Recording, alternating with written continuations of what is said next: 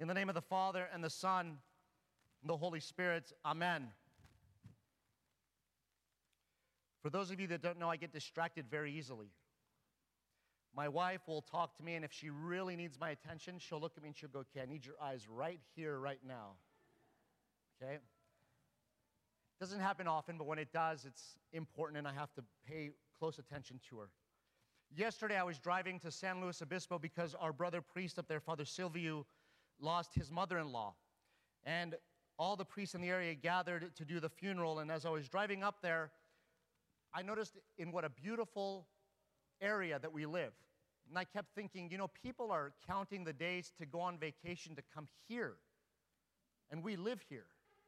And I was looking at the ocean and thinking, all these people park their campers on the ocean, and they all counted the days, 5 days until we get to Carpinteria, 3 days until we get to Pismo Beach. And I said, we live here. And my mind started to wander and get distracted. And I felt myself drifting off the highway just a little bit. And the braille thing, the little things? I call them the frgaryk things. They got me right back on track. And I thought about how our spiritual life needs that every now and then. Sometimes in our spiritual life, we drift off because we get distracted by other things, right? But we need something in our lives to make that noise, to wake you up, to get back on track. Who knows what that is in your life? Maybe for your priest, it was dropping the communion this morning. That'll wake me up.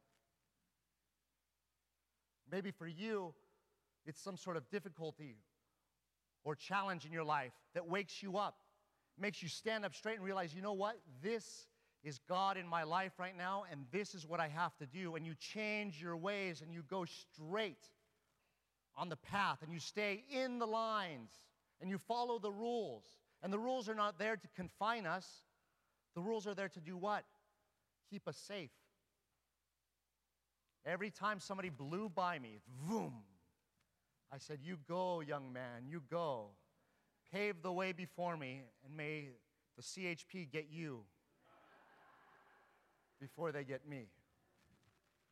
And it happened often. It happened often. One guy passed right by me, and a few minutes later, he was on the side of the road. Poor guy. But I kept saying, better them than me.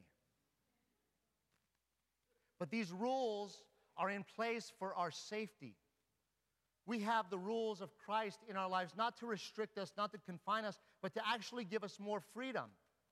Have you ever considered coming up on a four-way stop and thinking that somebody is not on the right, somebody's not on the left, you're just going to blow through the stop sign?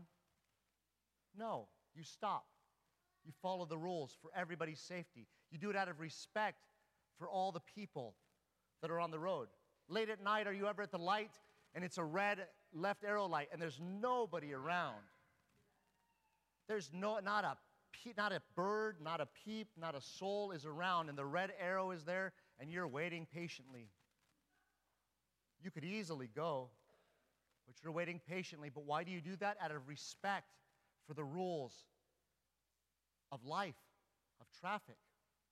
But I tell you, those are the same rules that we have in the gospel passage. The Lord today approaches 4 men, the brothers Andrew and Peter, and the brothers John and James. And he tells them, leave your nets. Stop being distracted by life.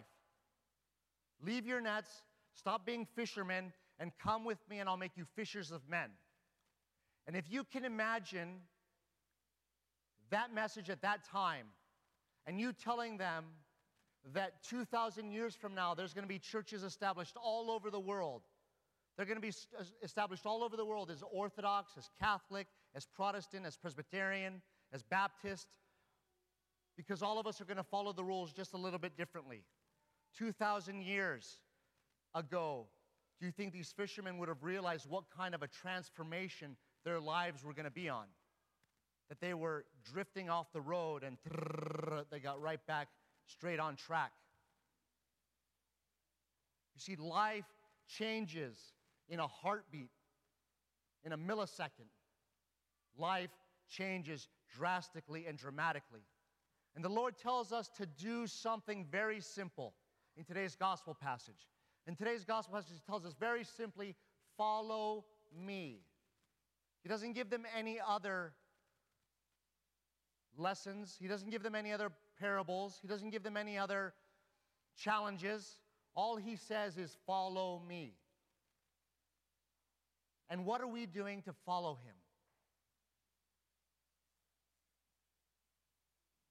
It's our job, as St. Paul writes in his letter to the Romans, to be hearers, not just hearers of the law, because the hearers of the law are righteous, but the doers of the law are justified. It's okay for us to be righteous. It's all right for us to be righteous, but we want to be justified in the Lord, not just righteous before Him. Justified means that we inherit the kingdom of heaven with Him. In our lives, we're going to be traveling down that road. And every now and then when we drift and we hit the side and we hit those braille markers and we get back straight on track, I ask you to give consideration to how God is influencing your life and if you're allowing Him to influence your life. If you're allowing Him into your life, or if you're treating Him, like I always say, as a relief pitcher. You only go to Him when you're in time of a trouble. Or you go to Him and ask Him for help to get you through. Maybe students pray to Him during a test. Or we parents pray to Him during the time our children are taking tests. Or in another time of tragedy or trouble or challenge in our lives, are we going to Him? We should go to Him all the time because He says to us very clearly and very distinctly, follow me. Are we following? May the Lord God guide and protect all of us always, now, and forever, to the ages of ages. Amen.